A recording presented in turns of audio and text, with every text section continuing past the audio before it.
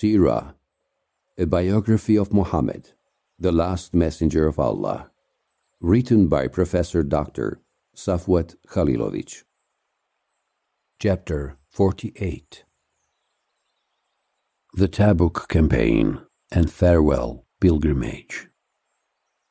The Battle of Hunain. After the liberation of Mecca, people started embracing God's faith in crowds. The idolaters decided to make a last-ditch attempt against Islam and the Muslims. The Hawazin tribe was the second greatest power among the Arabs after Quraysh, and there was always a rivalry between the two tribes. After the Muslims entered Mecca triumphantly, the lords of the Hawazin thought the Prophet would launch a campaign against them now. They therefore decided to prepare well and rushed to mount as large an army as possible. They persuaded the Thaqif tribe warriors to join them in that decisive battle. They chose Malik ibn Auf al-Nasri as the commander, and he ordered them to march to battlefield with their assets, families, and cattle, so that they would be motivated to the maximum. Awaiting conflict, they gathered an army of 20,000 to 30,000 strong. When he heard of the preparations, the Prophet, peace be upon him, decided to launch a military campaign with the troops that were in Mecca.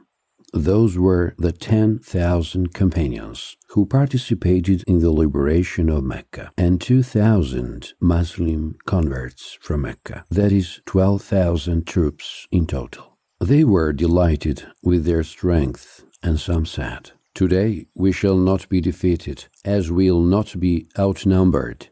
The campaign happened in the month of Shawwal, the 8th year of Anno Hijri, or late January 630 CE, immediately after the liberation of Mecca. When they arrived in the valley of Hunain, a location more than 10 miles away from Mecca from the direction of Arafah, in the early morning they were attacked by the Hawazin warriors and their confederates. The Muslims were surprised by the attack, and many started retreating. Allah subhanahu wa ta'ala sent down the revelation. God has helped you, believers, on many battlefields, even on the day of the Battle of Hunain. You were well pleased with your large numbers, but they were of no use to you. The earth seemed to close in on you, despite its spaciousness, and you turned tail and fled. Then God sent his calm down to his messenger and the believers, and he sent down invisible forces. He punished the disbelievers. This is what the disbelievers deserve. The 9th chapter, verse 25 and 26. Another reason that made many give up the fighting was the news that the Prophet was killed. When they heard it, many Muslims threw their weapons and started fleeing. Naturally, this was misinformation, whose objective was to break the Muslim army. The Prophet ordered his uncle Abbas, who had a strong voice, to make it known to the people that he was alive. One group started gathering around the Prophet, peace be upon him, and he halted the idolaters' advance and launched a counter-attack. The other Muslims followed suit, and after realizing that the Prophet was alive, they resolutely engaged in the battle and defeated the enemy. The Muslims won enormous spoils in that campaign. 6,000 captives, 24,000 camels, more than 40,000 sheep, and 4,000 ounces of silver. The Prophet afterward divided it, giving a considerable share to the new converts from Mecca, such as Abu Sufyan. In that way, he tried to win their hearts over for Islam. Among the captives was Shayma, the Prophet's sister in nursing, from the Banu Sa'd tribe, whom he released immediately and sent back to her family with gifts and escort. After the defeat, the majority of the idolaters fled to Taif, the capital of the Thaqif tribe, where they fortified themselves together with their commander Malik ibn Auf. The Prophet ordered the Muslim army to go after them and besiege them. The siege lasted for a long while, and on that occasion the Prophet used the catapult for the first time. In an attempt to reduce casualties, he pledged that whoever of the idolaters left the fortified city would be free and safe. The siege was terminated when the Prophet, peace be upon him, wishing to avoid major bloodshed, ordered the Muslims to withdraw and leave the Taif citizens inside.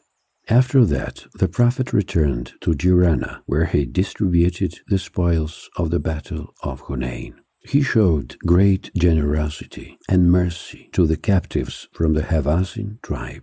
Many of them were set free. Moreover, the Prophet personally intervened in favor of some. Famous female companion Sulaym bint Milhan, mother of the prominent companion Anas ibn Malik radiallahu anhu, also participated in the Battle of Hunain. She participated in it together with her husband Abu Talha, with a garment wrapped around her belly as she was pregnant.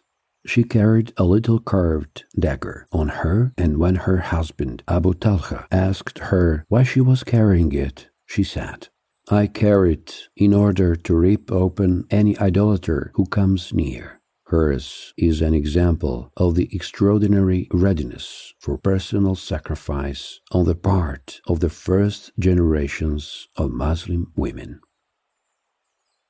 The Tabuk Campaign. After that, the Prophet performed the lesser pilgrimage in the month of Zulqa'dah, and at the end of that month, or the beginning of Dhul-Hijjah, returned to Medina. He was in Medina until the month of Rajab next year, the 9th year of Enoch Hijrai. He then ordered preparations for a great military campaign against the Byzantines. That campaign, also called the Battle of Distress, Ghazwatul Usra or Salatul Usra, took place in Rajab, the 9th year of Enoch Hijrai. Rajab began on the 14th of October, 630 CE. The biographers state that the Byzantine emperor Heraclius could not forget the battle at Mu'tah, which made the Muslims famous. Also, the Arab tribes in the north of the Arabian Peninsula, which had been loyal to Byzantium earlier, grew ever more attracted to Muslims. This caused a threat and instability on the border of the Byzantine Empire. Heraclius therefore regarded a defeat of the Muslims to be the only way to prevent them from growing into a force impossible to conquer. He ordered mobilization of a huge army that would launch a campaign aimed at destroying the nascent Muslim state. When the Prophet, peace be upon him, was informed of the intentions of the Byzantine army, he started preparations for that difficult and remote campaign. That period was very unfavorable for everyone, as there was a drought that year. It was very hot, and shortages reigned. The Prophet would usually not disclose the destination of a new military campaign, but would rather make allusions to it and mention some direction other than the intended one. However, he did differently in the case of the Tabuk campaign. He announced it to the people overtly, as the journey there was to be a long and hard one, and the future of the whole Muslim community depended on it. For all these reasons, it was necessary for the people to make the preparations like no other. The Prophet proclaimed general mobilization. All but 3 devout believers heeded the call. The Prophet appealed on the affluent men to provide equipment and provisions for the army, and they responded by giving considerable wealth in the way of God. Abu Bakr brought his whole wealth of 40,000 silver coins. Umar contributed half his wealth, and Uthman contributed so much money and so many camels that 1/3 of the army could be equipped out of his donation alone. For that reason, the Prophet said, "From this day, nothing will harm Uthman, whatever he does." A group of poor men who did not have any riding animal came to the Prophet to ask for them, but he told them, "I have nothing to give to you." They went back weeping, because they could not take part in that great campaign for which Allah subhanahu wa ta'ala would bestow a valuable reward. Around 80 Hippocrates did not take part in the Tabuk campaign. They tried to talk the people out of it, saying, "Why would you go at such heat?" Several verses about them and their scheming were revealed in Surah 9. Repentance, At-Tawbah, whose other name is the Disgracer, Al-Fadiha, because it revealed the true face of the Hippocrates and disgraced them. Among the ones who stayed behind were 4 honest companions, Ka'b ibn Malik, Murara ibn al-Rabi, Hilal ibn Umayyah, and Abu Haythama. The first 3 men stayed in Medina for no particular reason, and they are known as the 3 who stayed away. After their genuine repentance and the Prophet's order that they be isolated, which lasted 50 days, the following verses were revealed.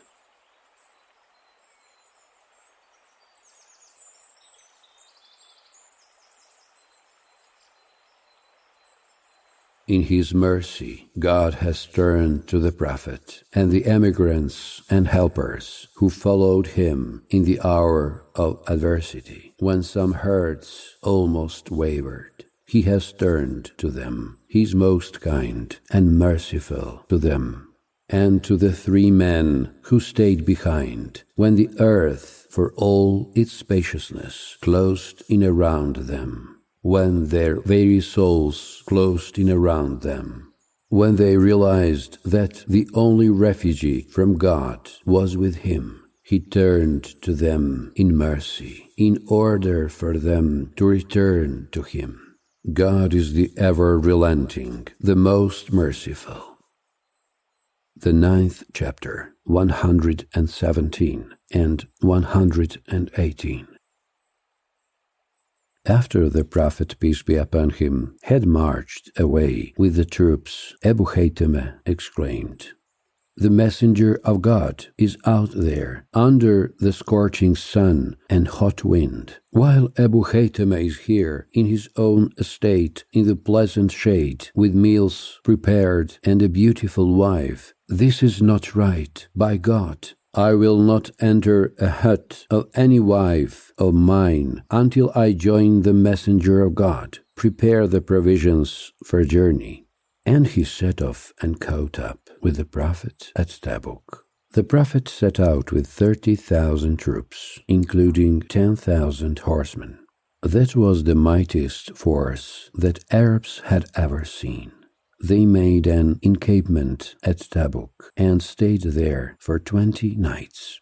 However, there was no direct clash, as the chiefs of the Arabs who lived at the border with Byzantium came to see the Prophet at his camp at Tabuk, agreed to pay the yearly tribute, jizya, and entered a security treaty containing provisions on the security of borders, waters, and roads, and a guarantee for the benefit of both sides.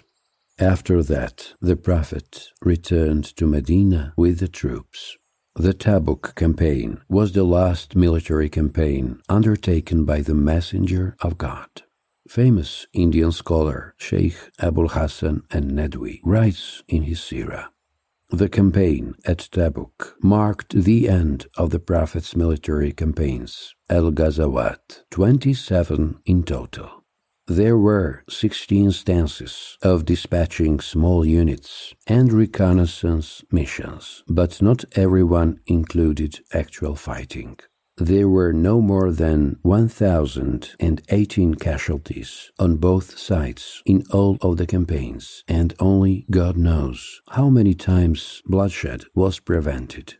Safety prevailed across the Arabian Peninsula, so even a woman could travel alone from Hira, a mountain in Iraq, to the Kaaba to do the ritual circumambulation without fearing anyone but God Almighty.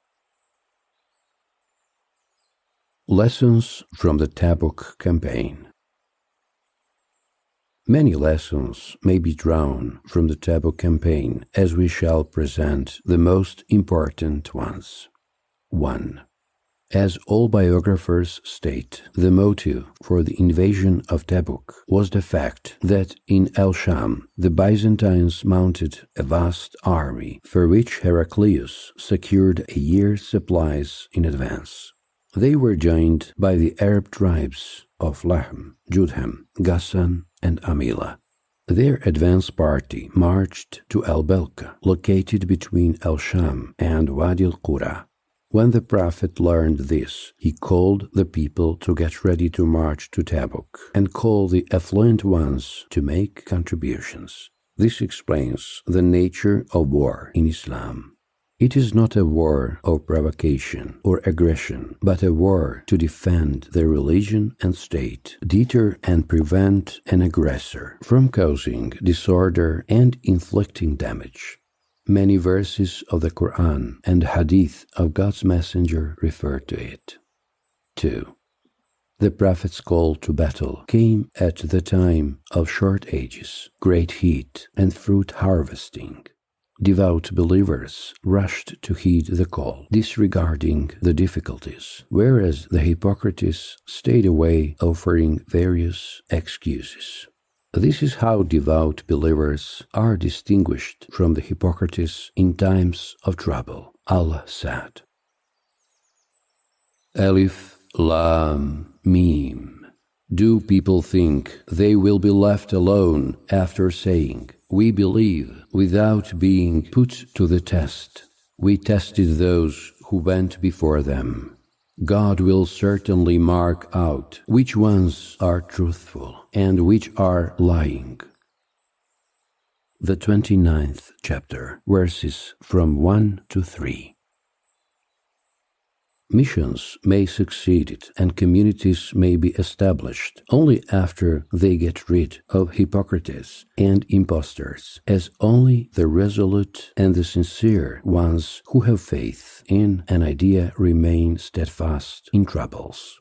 It often happens that weak people and impostors pose an obstacle on the path of renaissance and render its triumph impossible or cause its delay.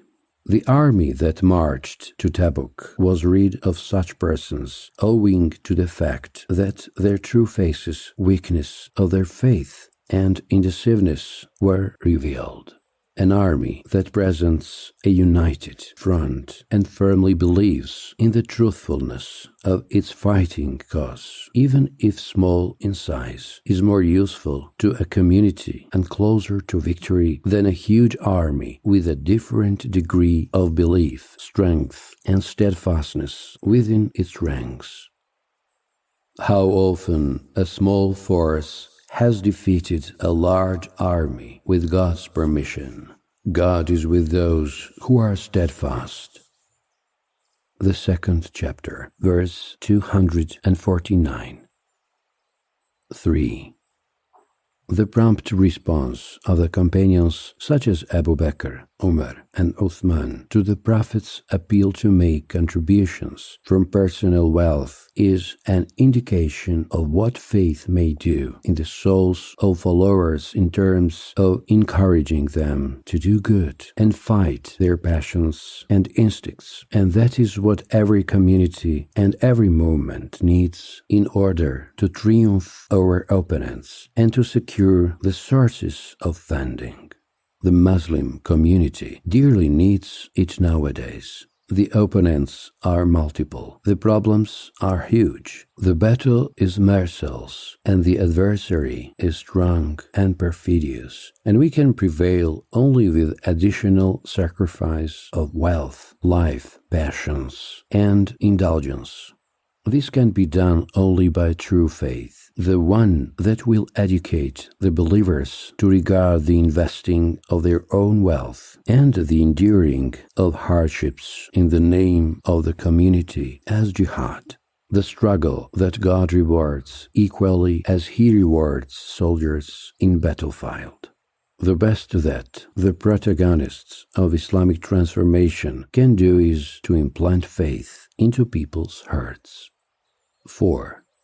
The case involving the men who came to the Prophet asking him to take them to the campaign, but whom he turned back, as he could not find riding animals for them, whereupon they left his side in tears, is a most beautiful example of the miracles that faith can perform. This event is also referred to in the Quran. It is in human nature to rejoice at a rescue from danger or evasion of war. On the contrary, these devout believers cried as they were deprived of it, since they believed they would miss a great reward by Allah and an opportunity to become martyrs in His path. What other ideology can have the same impact on the souls of its followers that Islam had on the souls of these men? What a great pity that there are not enough men of that kind in the Muslim community nowadays. 5.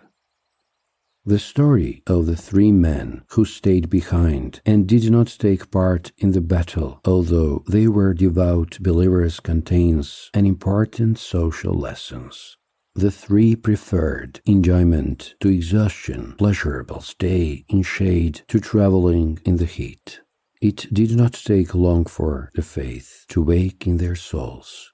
They realized that they committed a grave sin by failing to join the Prophet and the faithful.